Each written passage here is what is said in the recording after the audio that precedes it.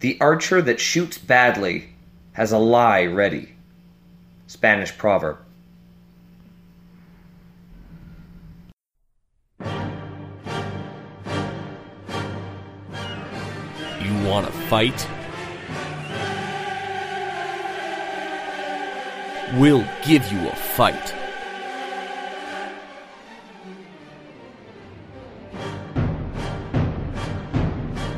Welcome to Fightcast.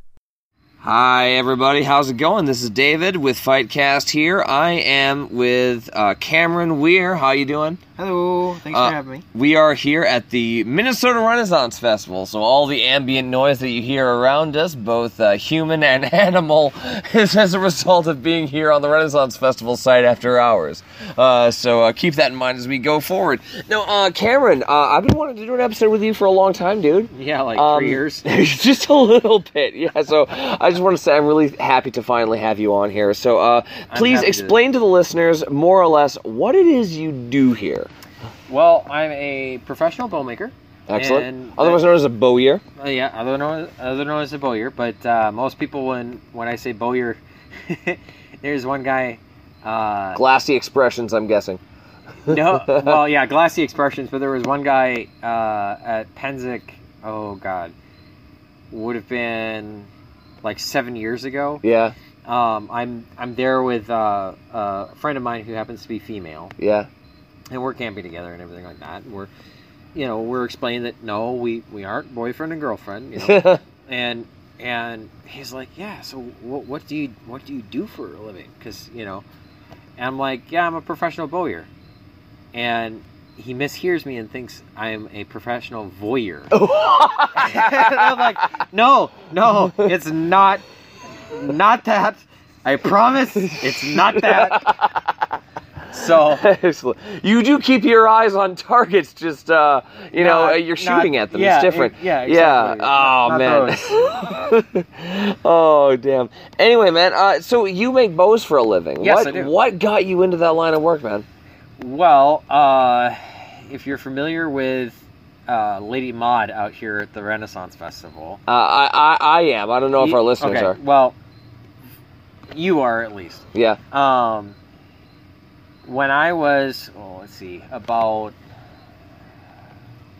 13 or so. Yeah. I mean, I've been in the SCA since I was 4. The Society for Creative Anachronism. Exactly. Yeah. So, bear this in mind that I was also active back then, but not as active not as active until I hit, probably 11 when I had a crush on a girl that happened to be in my school and also happened to go to meetings. Interesting how that happens. yeah, it is. It's totally interesting. I'm going to actually move a little bit so that I can... That's fine. Here. So, anyway, I got back into it. Yep. And I wanted to get back into doing archery because I had been off, playing... it was basically called neighborhood warfare. It was like Cowboys and Indians, but with modern equipment. All right. Lots of fun. I highly recommend it if you're like a kid 11 or 12. I mean, it's pretty awesome. But either way, when I was about 13, I was getting back into archery. Yeah. And I had a bunch of hand-me-down bows from my uncles. I think it was 3. Yeah. And I go into the SCA archery practice, and I go to get them inspected. Yeah. And Lady Maud, who was the marshal in charge of practice at that time, yeah, fails every single one of them for various reasons. Bad string, no string, fretting on the fiberglass. I mean, they were all fiberglass bows, but one was fretting, the other one was had been left strung and in various weather conditions. Ooh. And fiberglass, bear in mind, can take one fuck ton of a beating. Yep. But it eventually will break down, especially the older fiberglass. Oh, yeah. And this is fiberglass from the late 60s, early 70s. Okay. So underneath the handle, you could literally see where the fibers were separating horizontally. Oh, I see. So, you can kind of see the frayed ends of the fiberglass. Yeah. That's not good. No. Yeah, it's not good at all. I wouldn't pass it. I wouldn't let it out something like that on my shop these days. Good. But but anyway, she bounced them, and being a snotty little 12-year-old, 12 or 13-year-old, I'm not sure exactly what I was. I go, fine, I'll make my own. And I don't remember the exact phrasing, but easier said, it turns out, than done. But the sentiment was, do it, I dare you. Okay. So, the exact wording, I don't remember what that was. I mean, for God's sake, that was 15 years ago now. It's frightening. I'm getting old. God damn it, me too. Why'd you remind me, you asshole? I know, it sucks, right? What the fuck, dude? Anyway, at that time, yeah, I'm still, relatively speaking, poor, but I make significantly more money than I made then. Yeah. At that time, I was a poor junior high student, and my family / my mother could probably pay for a new bow, but it would have been a financial hardship to get a bow that I wanted to shoot. Yeah. Kind of thing. So I did actually have to make my bow. Okay. Now this is before Google was Google. So nowadays you just look at Google and you kind of think, and boom, you get the search result that you're looking for. You really have the expertise of the world at your fingertips. Exactly. It's super freaking easy. You can type in half of a fucking word and it finds it. Yeah. Back then, it was like Bing. Okay. It was like Bing. It was bad. It was really bad as a search engine. Okay. I mean, it was the best there was, but it was still bad as a search engine. But you could only find such good info. Yeah. So you type in longbow in there, right? Yeah. Well, search results for the first 20 freaking pages of it, right? Yeah. Bow ties. How to tie a bow. A longbow Apache helicopter. The longbow system on an Apache helicopter. It's a type of radar sonar thingy. Oh, I believe you've researched this. Well, yeah, because I used to be a modern military nerd too. Yeah. Anyway, so that's what you'd get. You'd type in longbow blueprints, and you'd get the blueprints to a fucking helicopter. Yeah, nothing in regards to the actual context you're searching for. Yeah. Yeah. Nothing whatsoever. But you eventually found it. Well, I eventually found it, but I didn't eventually found it. My mother started asking around the SCA meeting, going, is there anybody who knows anything about this that we can talk to? Are there books? Everything like that. And there's this one guy named Alistair, who's total kick-ass Mongolian persona, hardcore, period accurate. Okay. Scary accurate. And he tells my mom about this book called The Bowyer's Bible. All right. So my mom buys this book, and my mom...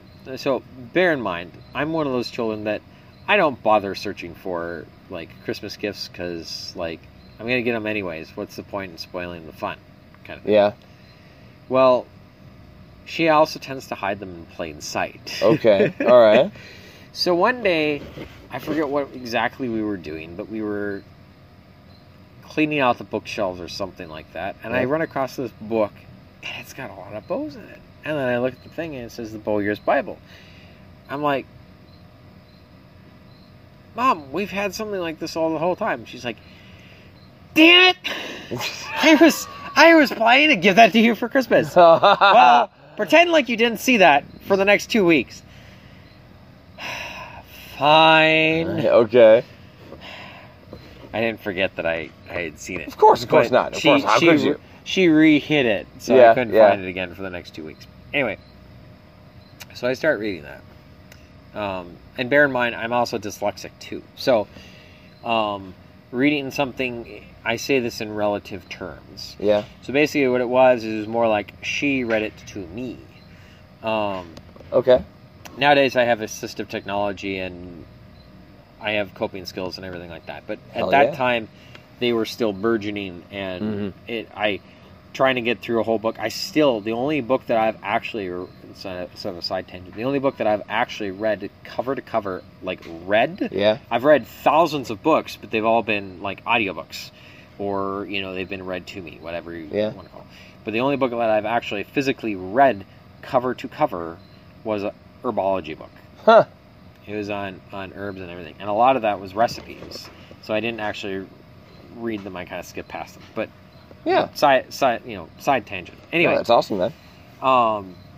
So then it was trying to figure out with the Boyer's Bible. Now, the thing that you should remember about the Boyer's Bible is it's like the actual Bible. It's Dense. Dense tome.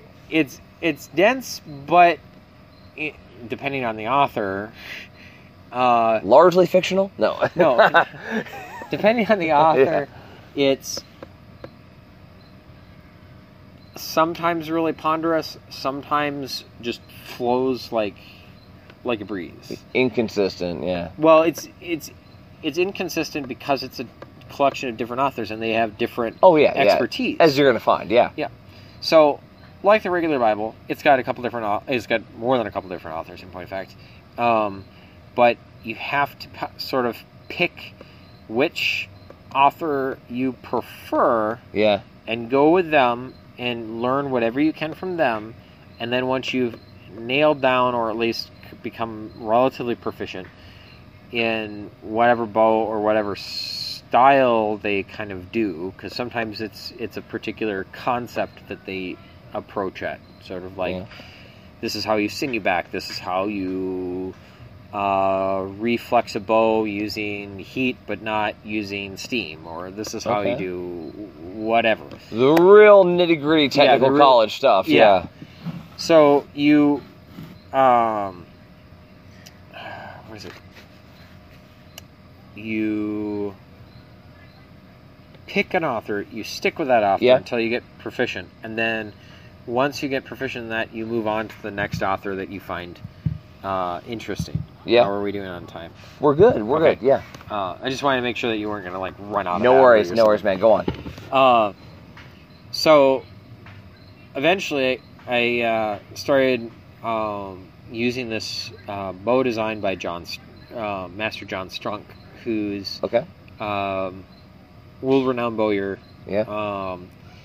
And his bow is on the cover of the first volume. Okay. So, big deal. Yeah, big deal. He's one of the original authors of the books. So it's a total of 4 volumes. The first volume is like the one that they did, and then they realized, we need to do more volumes. We're not actually fitting everything in. But the point is, he's the author of your textbook, basically. He's the author of the chapter that I started with. Yeah. And to this day, most of my bows are loosely based off of his design. Okay.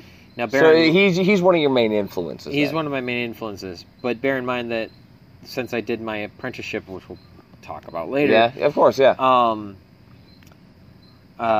My bow design has changed from what he does. Yeah. But either way, So you use this book, and that kind of formed your foundation for learning about the art of bow making. So how did that kind of lead you into having your own business today? Okay, well, so one of the things about that's sort of offered in the Bowyer's Bible is, hey, while you're practicing, hey, there's a will-o'-the-wisp. Because, it's the Renaissance Fair, and will-o'-the-wisps happen. I think that's actually somebody carrying a lantern. I'm sorry to crush your... I'm sorry you're to... just spoiling I don't it, man. mean to shatter all your magical thinking here, but I gotta keep you on task here. So Buzzkill. I gotta keep you on task, man. Come on. Okay, so where was I? Forming your foundation for your knowledge. when you start doing it, you're gonna break bows like fucking crazy. I believe it. like they usually say like the first 50 bows, but Are we talking like catastrophic failure when you pull the string for the first time? Sometimes, or they just don't work, Yeah. or whatever. There's some point where they just do not work. Yeah. So anyway, they what was it? I get good enough at it. You keep breaking them. I keep breaking them, but they offer that, you know, you give them for free or reduced price to local kids or whatever. Well, I'm a local kid, so I ended up sort of giving them to friends of mine, my younger brother, for example. Your early prototypes. My early prototypes. For that matter, I still have the first bow I ever made. Really? It's still in contact, in one piece. It still can shoot. Would I shoot it? No.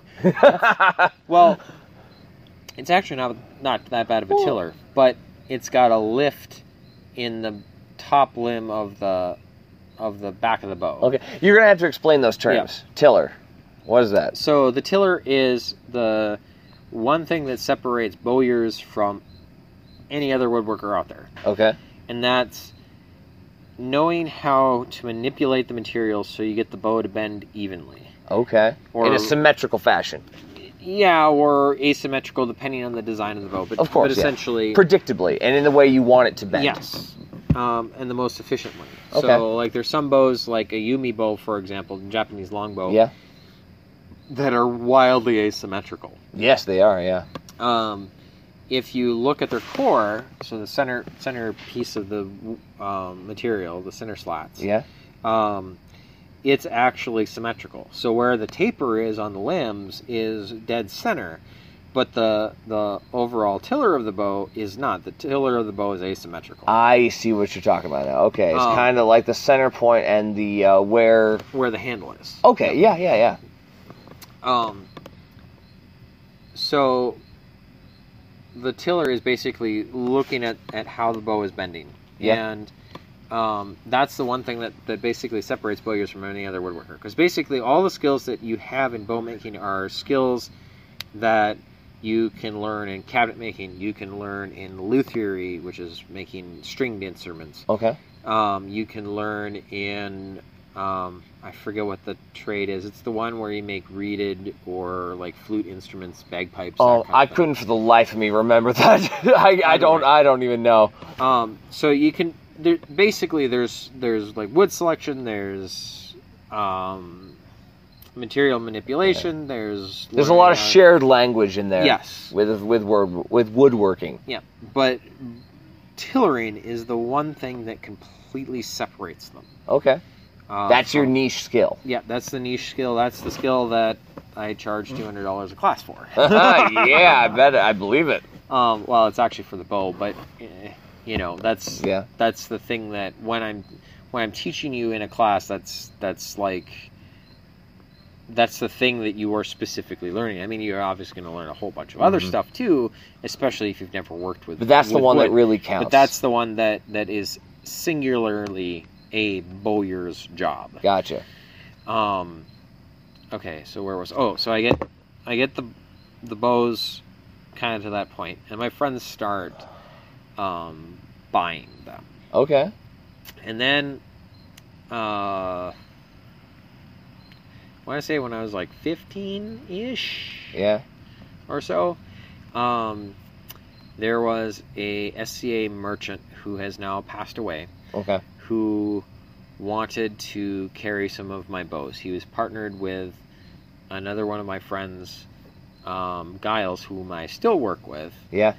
who sells horse bows. So if you buy a Koshoy or a Grosier bow here in the U.S. or Canada, it's gone through Giles. And those particular bows, those are of the more Hungarian / Yep. Mongol type steppe horse archer bows. Yes. Okay.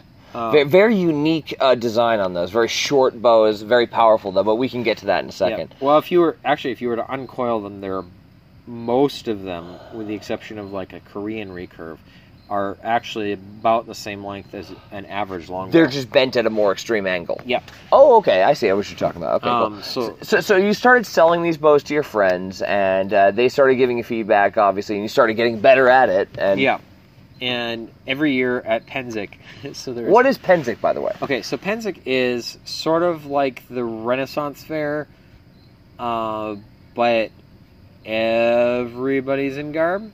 Okay. Including, like, basically the equivalent of CKC people. I see. And it's a giant SCA event. It's generally referred to as, like, the World Cup of the SCA. Okay. There's people that come from freaking Australia and New Zealand to this event in this little itty-bitty town in Pennsylvania. So nerds. Like... Nerds invade a town in Pennsylvania. Hardcore nerds. All right. Hardcore nerds. We're talking like, yeah, Like nerds. they'll criticize if your buttons are wrong, or if you're even wearing buttons and you're not supposed to be wearing buttons. They are Something. not. Well, okay. Some of them are Stitch Nazis. Majority of them are not Stitch Nazis. All right. Okay. And it depends. This is a side tangent. It depends on which kingdom that you're in, but the vast majority or group you're in, but the vast majority of Scadians will not. If you are not, you personally are not in completely period garb. So like you've still got jeans on, but you've got a tunic or something like that. Whatever. Yeah. Especially if they're new, you're new. They are not going to rag you for it. That's good. They are, the vast majority of them are there to better their personal appearance. Okay.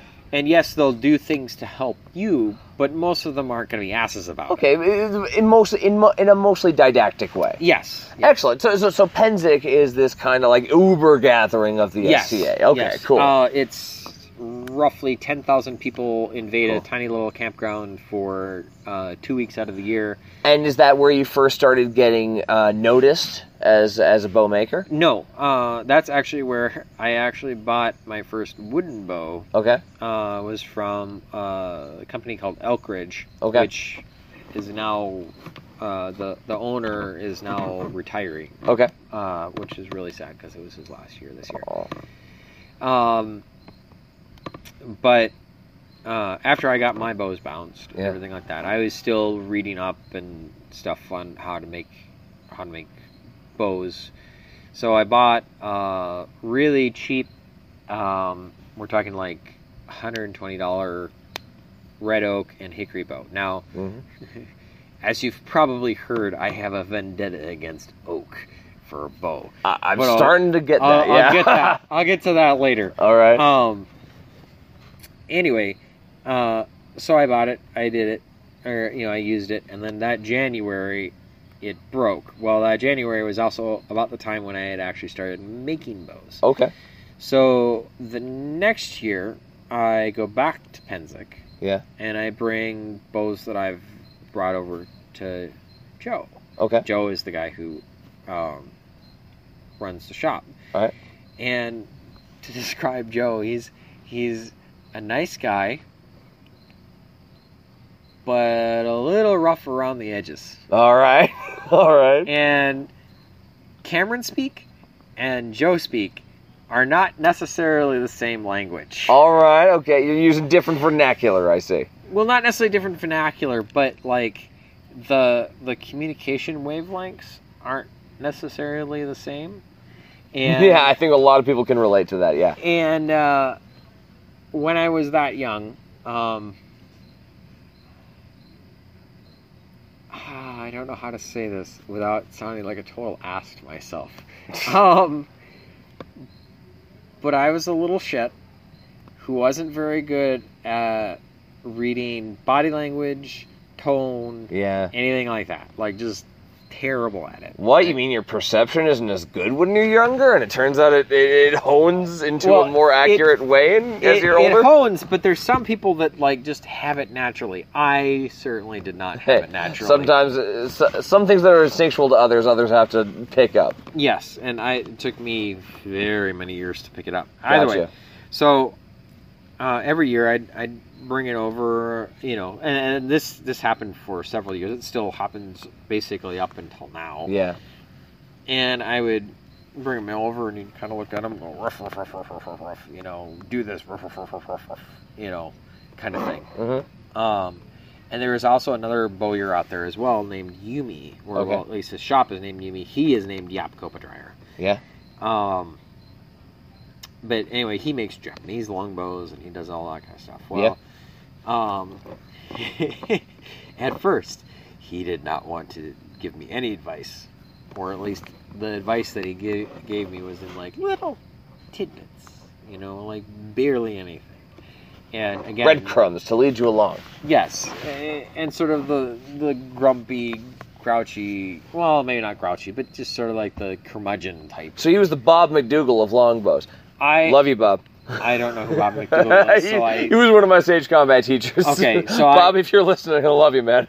So I don't necessarily know if that's actually a good comparison, but curmudgeonly, yeah, you had me at curmudgeonly. Okay, all right.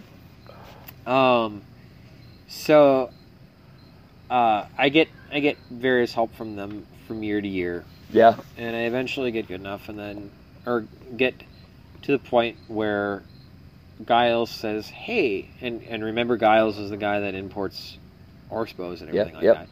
Well, one of the other reasons why I was motivated to make my own bows is because I couldn't afford one of Giles's bows, because Giles's bows at that time started at like $400 or so, and then it was another $50 or $60 for a dozen arrows, or if not more. Of course.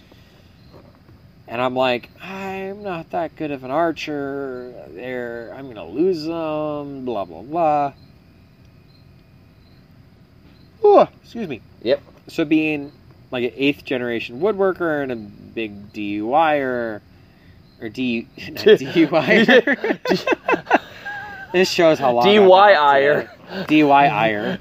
Do it yourself. Just say do it yourselfer, man, because do it yourselfer. DUI-er is not a thing we want to aspire to be. So, yeah. Anyway. Being a big D, you got me doing it, you asshole. Being a big do-it-yourselfer. Yeah, being a big do-it-yourselfer. I decided to start making them. Well, incidentally, when you decide to make your own bows, you pick up, certain information about bows that may not necessarily be useful for making them, but you learn about them. Yeah, such as? Such as the history, such as the difference in performance, such as the trade-offs that you have. Stuff that you really don't find out until the end product phase of things.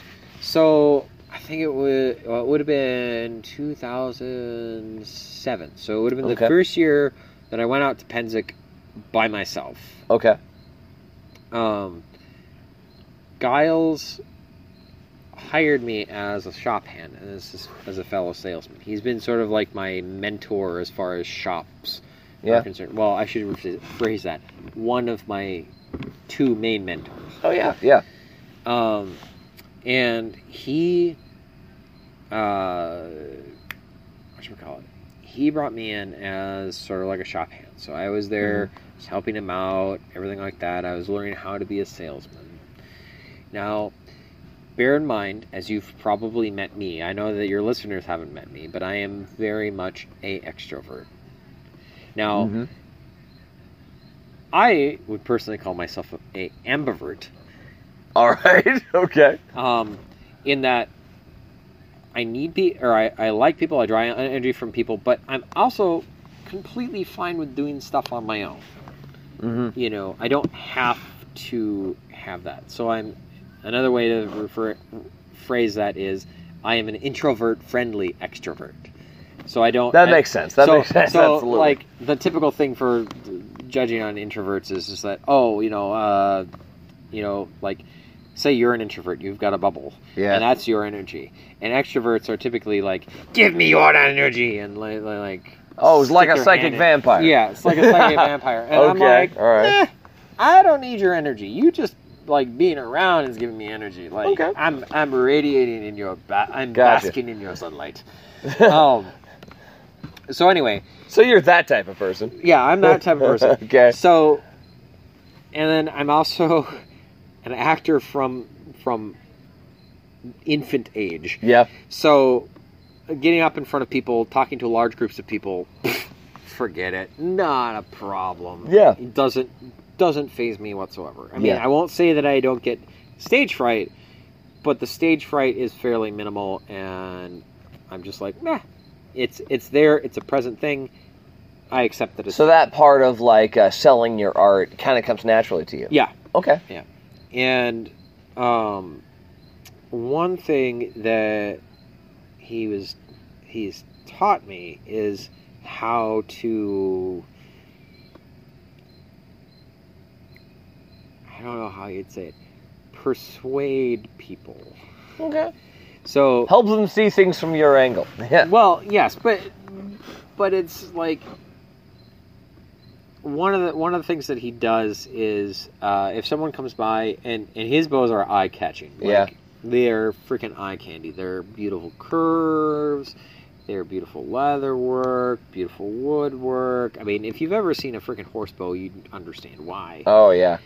Um, They're very pretty. they are very pretty and very, very, very rugged. Mm-hmm.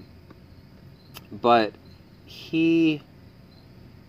what he does is, it's like you'll read the body language and you'll see someone kind of like coming by your shop or booth or whatever the hell you got, and you'll see their head sort of like turn and follow your stuff as they're walking by, and they'll typically sort of gravitate inwards. Well, once you get that, you call them out on it. Yeah. And you get them in. Well, you don't just get them in. What you do is you put something in their hand. And one of his favorite things to do is he says, like, "Are you an archer?" Yeah. Well, sometimes you'll get mixed reactions. Sometimes he'll be like, "Yeah," or "I'd like to be, but I'm not," or "I'm not really an archer at all, but fuck it, I'll try it." It gives people who aren't something to aspire to. Yes. I guess. Yeah. Yeah. No, that makes sense. That makes sense. And he'll put it in their hand and he'll say, "Here, draw it." And they'll draw it, and you get this sort. And for the experienced archers, their eyes bulge and their jaw drops, and they're just like, oh.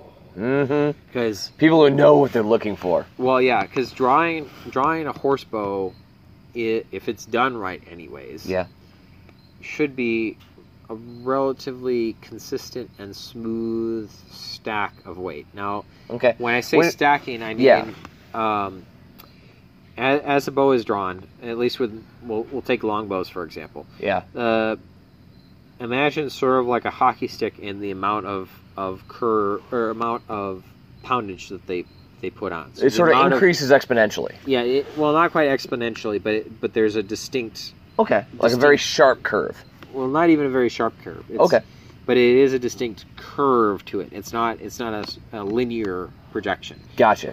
Which, on a side note, that may be another whole entire podcast on itself. all right. Well, save that for part 2. Yeah, a lot of people assume that if you scale a bow up or down to get whatever you're trying to test for, it will produce the same results. I have found this to be no fucking way. Okay. It doesn't do that. It's All right. not a linear path. If you assume that it's a linear path, you will fuck up your experiment. Okay. Big time. Good to know. So horse bows, you say, have a very Yeah. particular stack of weight. So horse bows have this stack of weight where it's a fairly even, like 5 pounds for every inch that you draw it. It's a relatively straight line. It still kind of curves a little bit, but in a predictable manner. But it's pretty straight on the graph. Okay. If you take a longbow, if it's tillered right, should have a nice even bowing curve. Mhm. Okay, but if you don't tiller a longbow correctly, it has basically flat line, and then spike. Ooh. Okay. Um, Okay. because it hits what's called a stacking point, and a stacking point is the point on the bow where the bow really doesn't want to bend anymore. I got you. So we're approaching the structural limit of how it can bend. And with a horse bow, you don't really have that stacking point. Really? Okay. Because with the way the horse bow is set up, is that when it bends out, like if you were to draw it any farther, basically the string would flop off the ends. I see. Okay. Because you can only bend it so far. Whereas if you do the same thing with a longbow, or a flat bow or whatever, you essentially would collapse the limbs. Gotcha. And the limbs would splinter before the string gives out or whatever. But with the horse bow, it's the opposite. So, and I say this in relative terms because a horse bow, like, the notches are cut deep enough that the string's not going anywhere. But that's essentially what would happen. Now, those of you who are confused by our terminology here, we're talking about a horse bow as in like a much shorter in terms of length when strung bow that is much more manageable to use on a horse. Now, a long bow is much more used by, say, infantry if we're talking warfare, or just on foot if you're, say, hunting or something like that, you know. So your experience is mostly with regards to the bows that you make is on the long bow end of things, but you know quite a lot about horse bows, it seems. So now those are if I have my terminology correct as well, composite construction. So they have kind of a laminate of a nice sandwich of materials. Yep. So first I'm going to do, well, not really a correction per se, but please, I stand to be corrected. You're the expert here, man. I am going to add something. You can actually shoot a longbow from a horse. Oh, okay. The one problem is that you are relegated to your left side if you're a right-handed That's archer. true. I mean, the Yumi, right side. they were used on horseback, and they have to... Okay, yeah. Especially I stand corrected. Yep. Especially in military maneuvers called chevauchés. Okay. Which is, imagine sort of like a blitzkrieg, but instead of trying to conquer everything really fast, you're trying to burn everything really fast. Okay. You cut basically this big freaking swath of charred territory where you've ravaged, pillaged, burned, whatever. Yeah. Through the countryside, and you're trying to get your enemy to come out of their castle and fight you. Ah, the Tywin Lannister strategy. Actually, very much the Tywin Lannister strategy. Yes, I did my homework here. Well, I mean, apart from Tywin Lannister likes to do a lot of things. Yeah, but yeah, Tywin Lannister, subnote, is everybody equates him to the Lord of Lancaster during the 100 Years' War. Years' War, the War of the Roses. I see. I compare him a lot to Sulla in Roman times, but that's just me. But go ahead. But he's actually significant, well, at least in my humble opinion, is significantly closer to Edward III. Really? The Black Prince? Or is that no, that's Edward IV. Edward III is the father of the Black Prince. Okay. Who was most famous for his chevauchés. Really? And so is the idea that you're firing a whole bunch of fire arrows from horses then? Not necessarily. Okay. I mean, sometimes it's just you light buildings on fire and everything like that, or you light fields on fire. So the property destruction is the goal. The whole point, or the whole plan is that you spread out into a relatively thin line of, we'll call them skirmishers, roughly a mile or 3 wide, right? Yeah. And you move very progressively up, a region or a field or whatever, and you smash, burn, destroy in any possible way the things as you go by. So, when you go to a village that has a well, and they've got a lot of cows that are still around, you kill a cow, you dump the cow down the well, the well is poisoned. Damn. Okay. Yeah. 2 birds, 1 stone. they were ruthless. So, Tywin Lannister does a lot of the very similar stuff, but there is calculation in his brutality. Yeah. He is being brutal for effect. For effect, but also to save lives. Interesting. Tywin Lannister is very much a utilitarian. Okay.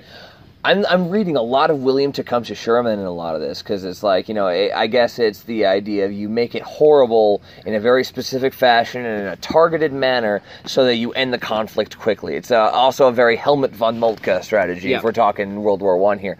So a chevauché, then, it relies a lot on specifically guys firing longbows from horses, or does that just really help? It helps, and part of the reason why you see that maneuver, or you see mounted archers shooting longbows from horses, is that it's very much a blitzkrieg type thing. I see. So you have a skirmisher with a couple fire arrows or whatever, and they light their arrow, they gallop out into like a field or whatever, they shoot it up, and it goes into a haystack and lights go. granary on fire or whatever. Because everything is made of wood now.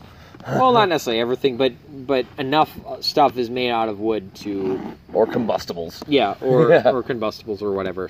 Some way to destroy, burn, or whatever. Yeah. So, anyway, that's a chevauché. And that's why, yes, you can shoot longbows from horses. All right, so coming back to our original thing, though. So the... I really love the longbow, and as a descendant of Englishmen, I consider it kind of my duty. You're a descendant of Englishmen? As it turns, both my parents are English. Dude, yeah. I thought you were Martian. Ah! No, that's Dan Carlin. It's Dan Carlin. No, love you, Dan. No. So while I consider the longbow part of my heritage, the kind of archery that really fascinates me is the horsebow, specifically that kind of practice, or the horseback archery practice by people like the Turks and the Mongols. Yeah. So please, I want to check some myths against you here. So, is it true that the Mongol horsebow was around 200 pounds pull? Oh, that's bullshit. Is it? Okay. All right. So where a bow tops out at in its efficiency. Longbow, recurve. In terms of energy stored. Yeah, in terms of energy stored. Longbow, recurve, compound, horsebow. Yeah. Whatever the fuck. Yeah. It tops out at 120 pounds. Okay. So you can get heavier bows, and you will get more penetration, a little bit more distance. You'll be able to shoot a heavier shaft. Okay. But your bell curve, if you will, the graph, has started to plateau. I see. So at a certain point, there's no point in adding draw weight to your bow because it ain't going to do anything. You're not going to... Okay, I see. So, like, some of the bows on, like, the Mary Rose, some of the bows... in various places, yes, are 200 pounds, but they're really, really rare. Now, there is such a thing called a foot bow, which can get up to like 300 pounds. And think of like the movie Hero, where you literally see guys holding it with their 2 feet outwards and drawing it back with both arms. And that is called a foot bow. Oh, okay. So those actually existed. Those actually existed, and there's a whole so. There's like 3 subcategories of sport archery these days. There's target archery. Yeah. Which is just shooting paper at whatever ranges. Okay. And that can also be like roving marks kind of thing. Okay. But roving marks tends to fit into a category called flight archery. Okay. Where the goal is not necessarily accuracy as it is distance. I see, okay. And there's a whole division inside flight archery that is specifically dedicated to foot bows. Huh.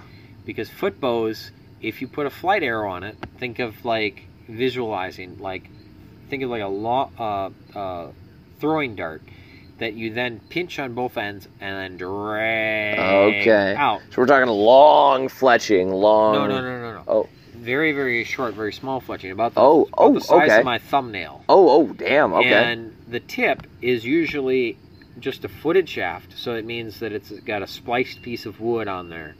And that spliced piece of wood is just honed down into a very sharp point. It doesn't actually have any metal on it. Oh, okay. And with these foot bows, you can get up to 2 miles. Wow. Out of... 2 miles? Yeah, and I may be exaggerating slightly, but multiple increments of mileage. Yeah.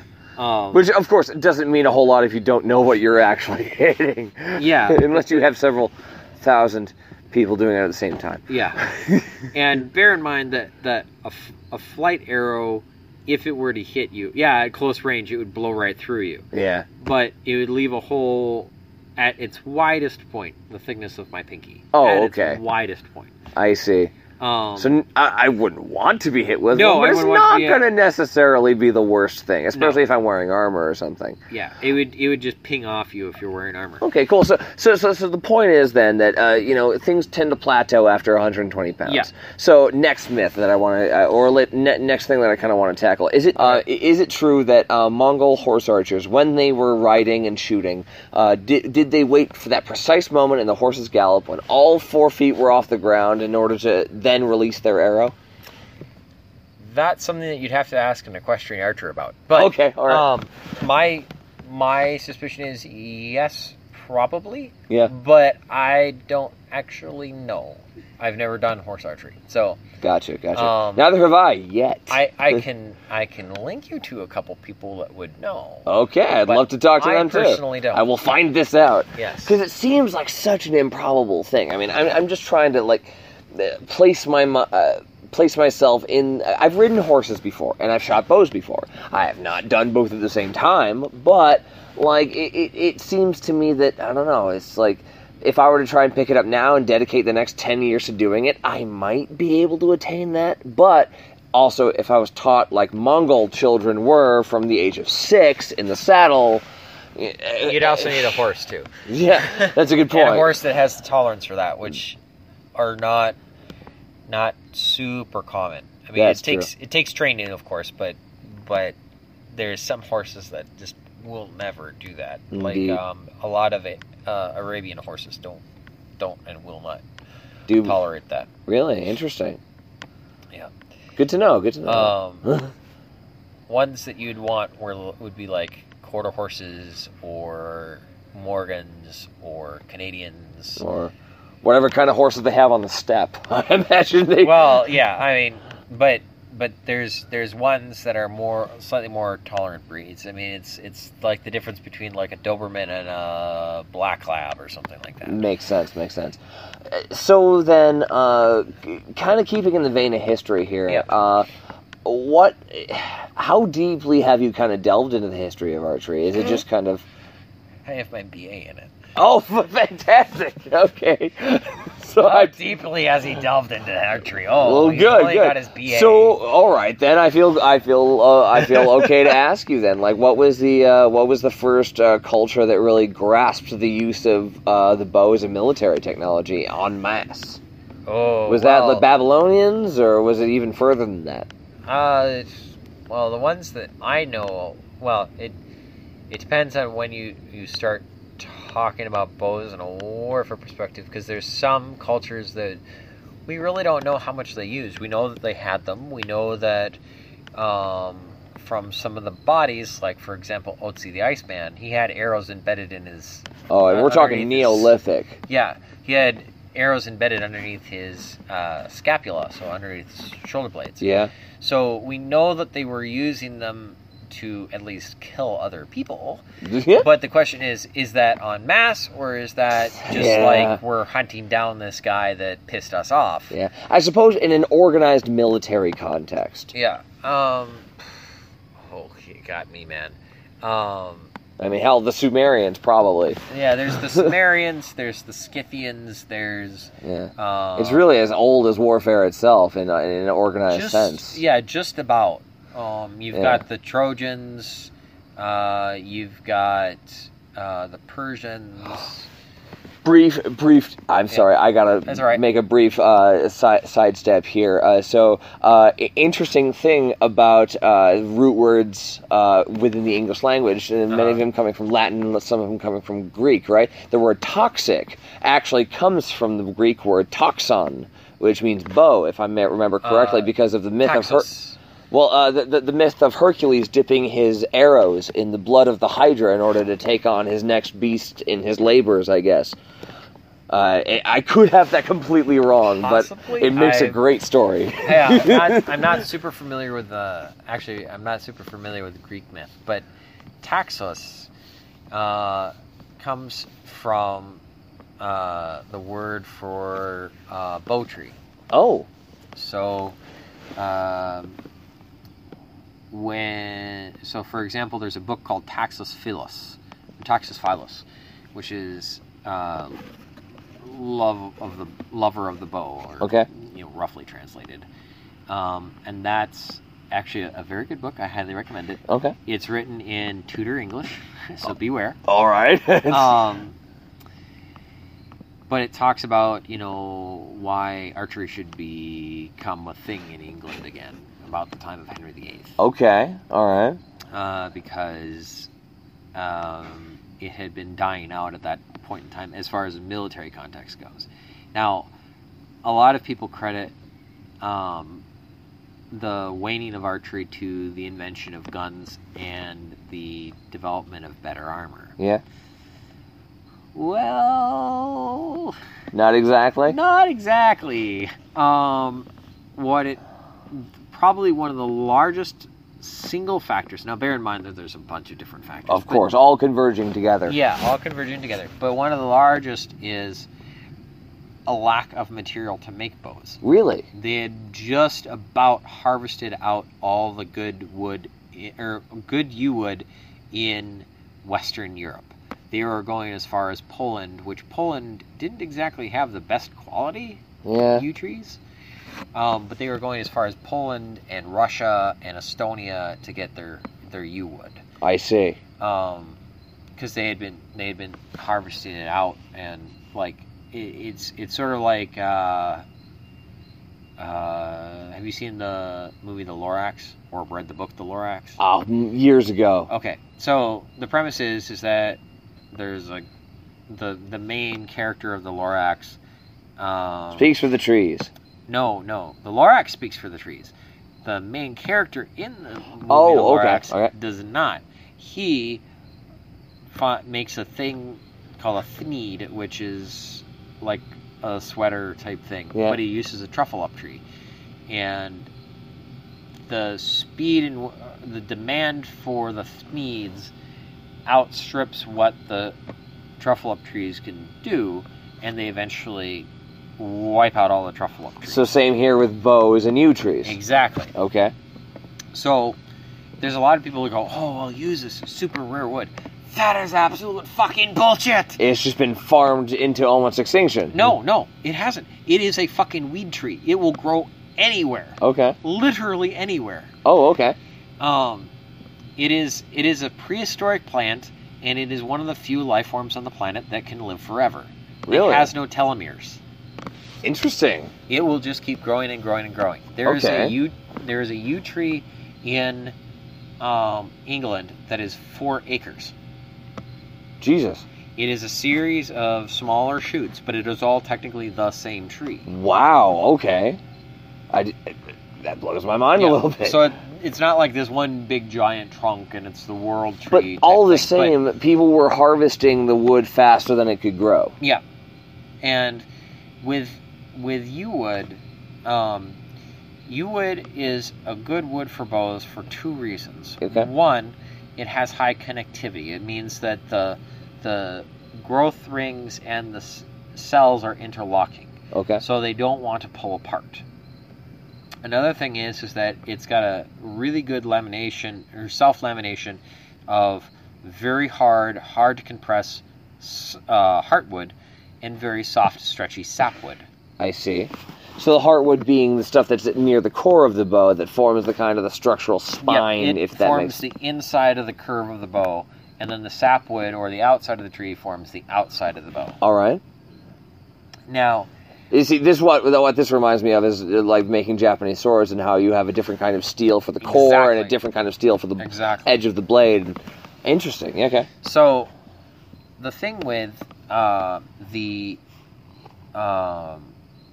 yew wood, or just about any other wood of its general type. So there's Yeah. 3 types of bow woods, kind of on a sub-tangent. Yeah. There's high connectivity woods. And, oh, by the way, they aren't necessarily mutually exclusive, but there's three sort of not diagrams. Designs? No. Not Models. No. Groups. Subtypes. Paradigms. There's Okay. three paradigms of I knew we'd get the of word styles eventually, yeah. of bowwood. Okay. So there's high connectivity, which means that the wood doesn't want to pull apart. Think of like trying to split a log of elm. Like it's stringy, it doesn't want to pull apart. The fibers are very The close fibers are very Okay. interlocked. Yeah. High silica wood.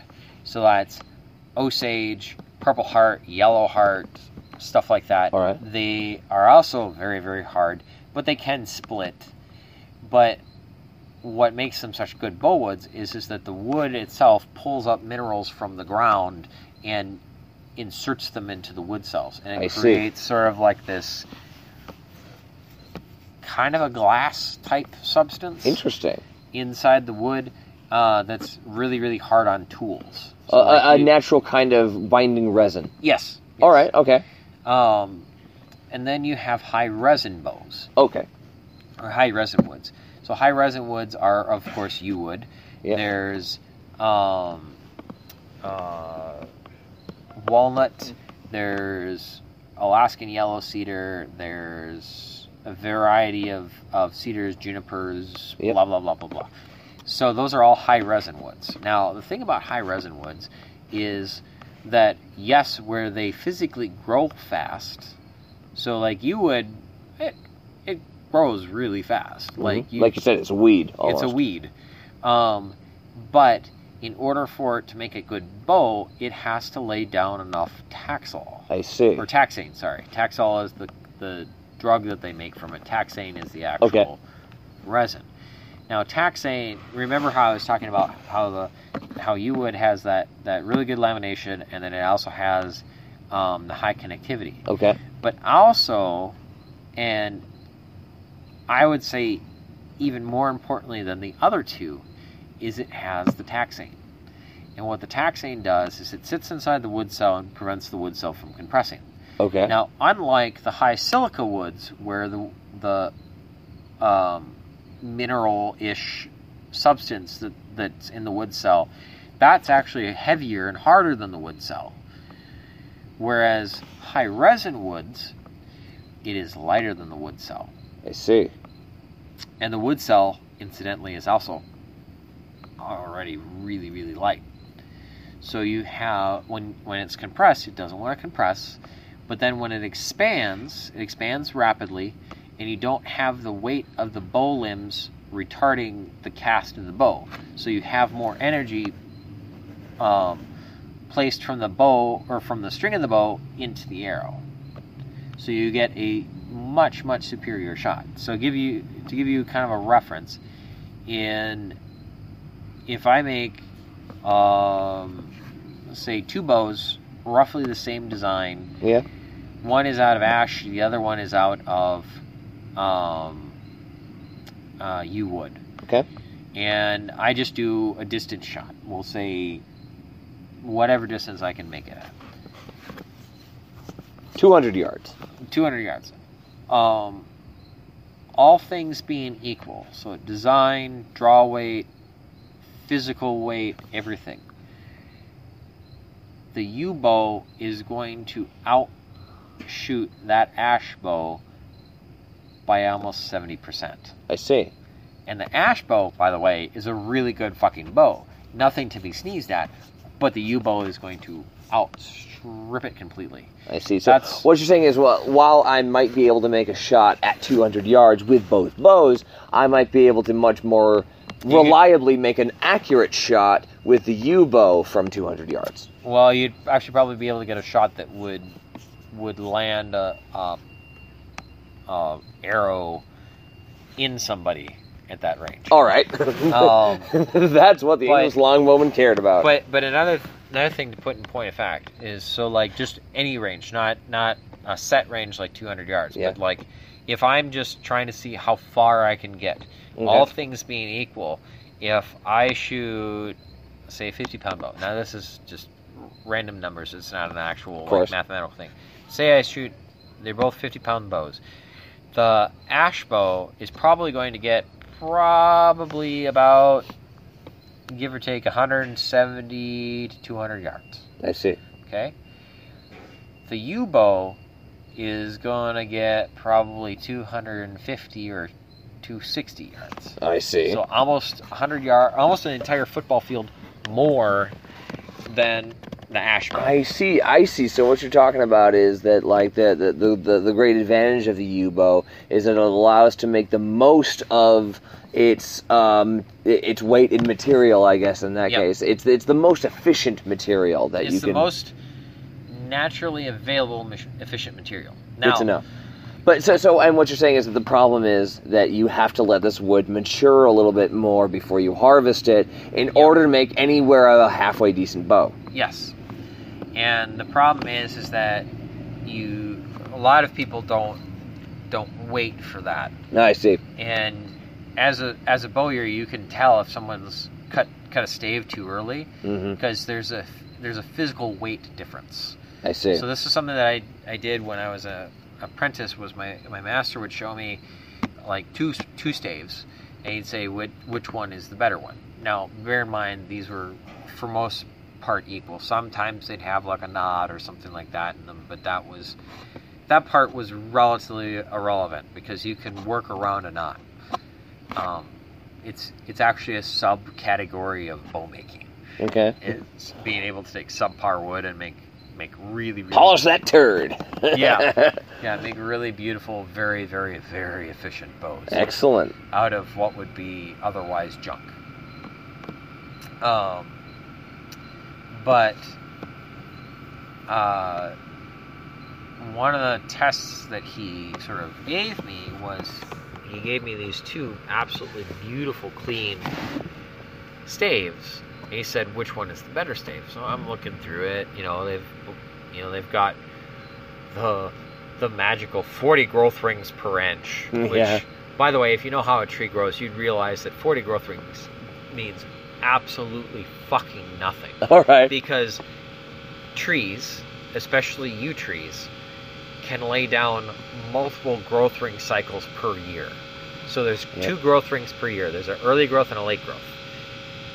Sometimes trees can lay down like 5 or 6 of them if they're like really lucky. That's why when you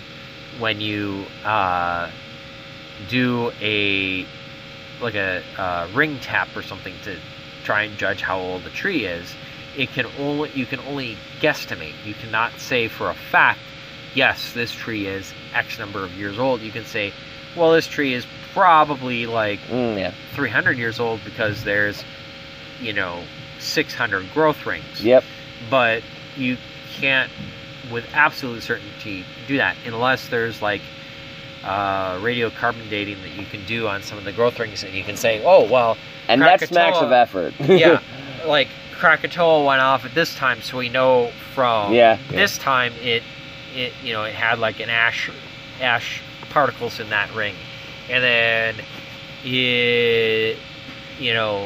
the nuclear testing was at this period, so we know when Krakatoa it was so many years, so that's how many growth rings. So what you're saying is to differentiate the good stave from the bad stave, you had to measure just the weight then.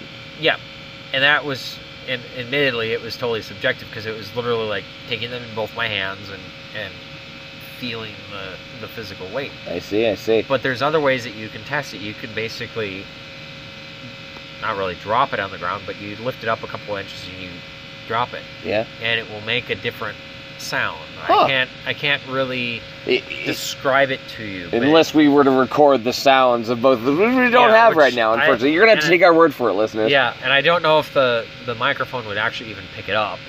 And I don't know if I'd be able to go through and say, I imagine it's one of those things that can only be discerned after years of very specific expertise.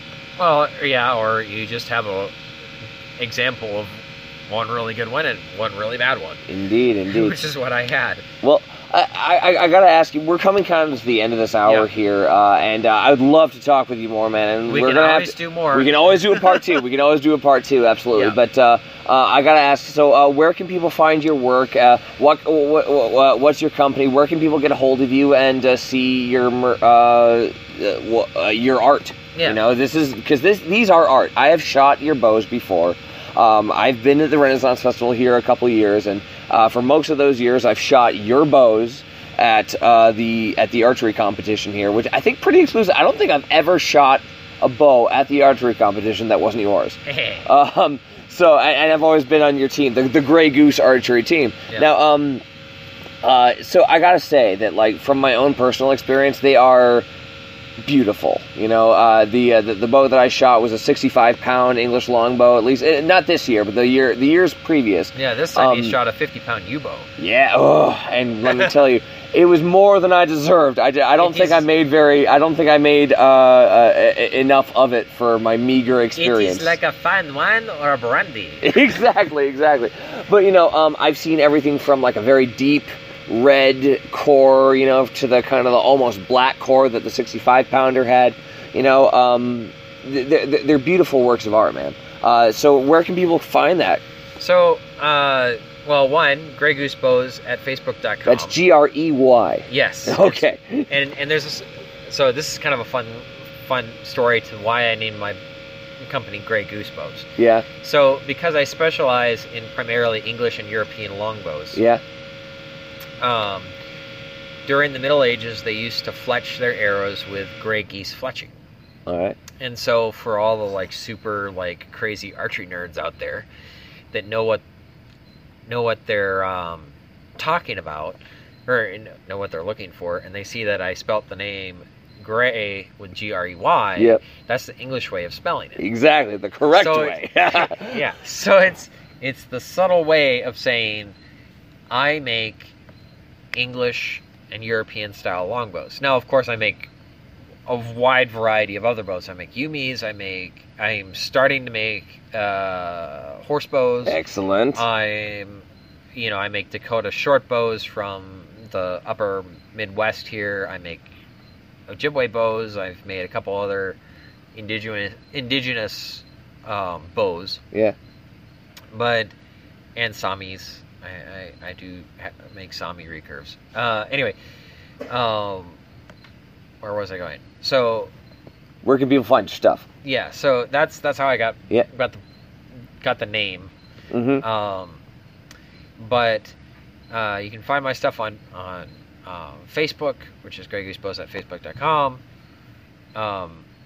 You can also find it on Etsy, although that's a little bit harder to find. Yeah. But it is there, and I'm not really good at maintaining that site anymore. Yeah. So probably the best way to get in contact with you is through the Facebook page. Yeah, then. the best way is that, or call my shop, which is 651-644-6354. All right. I teach bow making classes. Indeed. And you also make arrows. I also make arrows, and I specialize, or I don't specialize, but one of my subspecialties is tall bows for tall people. All so right. we're talking about like 6'7", 6'4", people that have like a 34-inch draw length or longer. The big and tall section, I see. Yeah, the big and tall section. The largest arrows that I've made are 40 inches. Oh wow. Yeah. That's a lot. They're long. Damn. Very, very long. All right. So if you are half Thor Julius Bjornsson and you want a bow, contact Cameron Weir. Yeah. All right, man. Well, thank you so much for being a part of this. I really appreciate you taking the time, man. And before we go here, just I want you to give me a best and worst. We love movies here. I know you're a big movie fan as well as I am. So our tastes align in that regard. So I gotta ask, what movie do you think has done archery or portrayed archery in the military sense, I suppose, the worst, and what do you think has done a halfway decent job at least? The worst first. Okay. There's a lot. I know. I understand. Doozies. That's a big category. Doozies.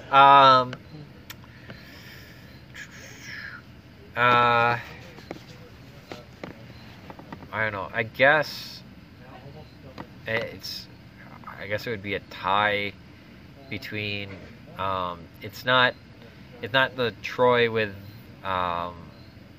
what's his face? It's Brad not the- Pitt?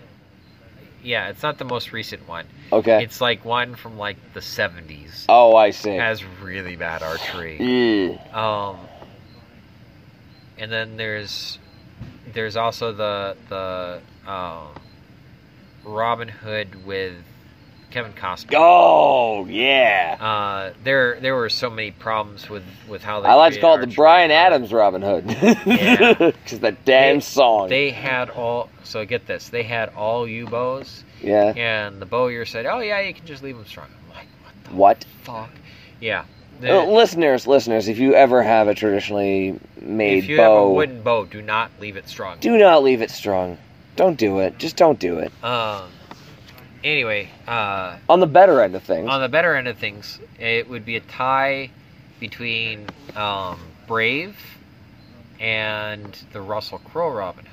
Oh, really? I have not seen the Russell Crowe No. Robin Hood, but The Russell Crowe Robin Hood has many, many, many anachronisms and more and iffy plot and storyline, but the archery in that movie is fucking amazing. all right. They do the job of actually getting the sound that a U-bow makes when it's shot. So a U-bow does not make the same sound as any other bow. It has a certain reverberation, a certain hum. I noticed that when I was Yeah. shooting it last weekend. Yeah. Yeah. So they actually went through and made that hum, and I think they're on their way back. So we're gonna have It's to all right. go. Well, it's a good thing we're wrapping up anyway. Yeah, exactly. So they made sure to get that sound. They made Marion and a couple other people actual U-bows. Oh, excellent. So I'll have to check that out, Yeah. man. But hey, Cameron Weir, thank you so much for joining me. Yep. I really appreciate it. You can't hear it, but we just shook hands. It was great. Anyway, Fightcast listeners, thank you so much for joining us, and we'll catch you on the flip side, everybody. Take care and fight for each other, all right? Take care. Thanks for listening. Now go forth and conquer.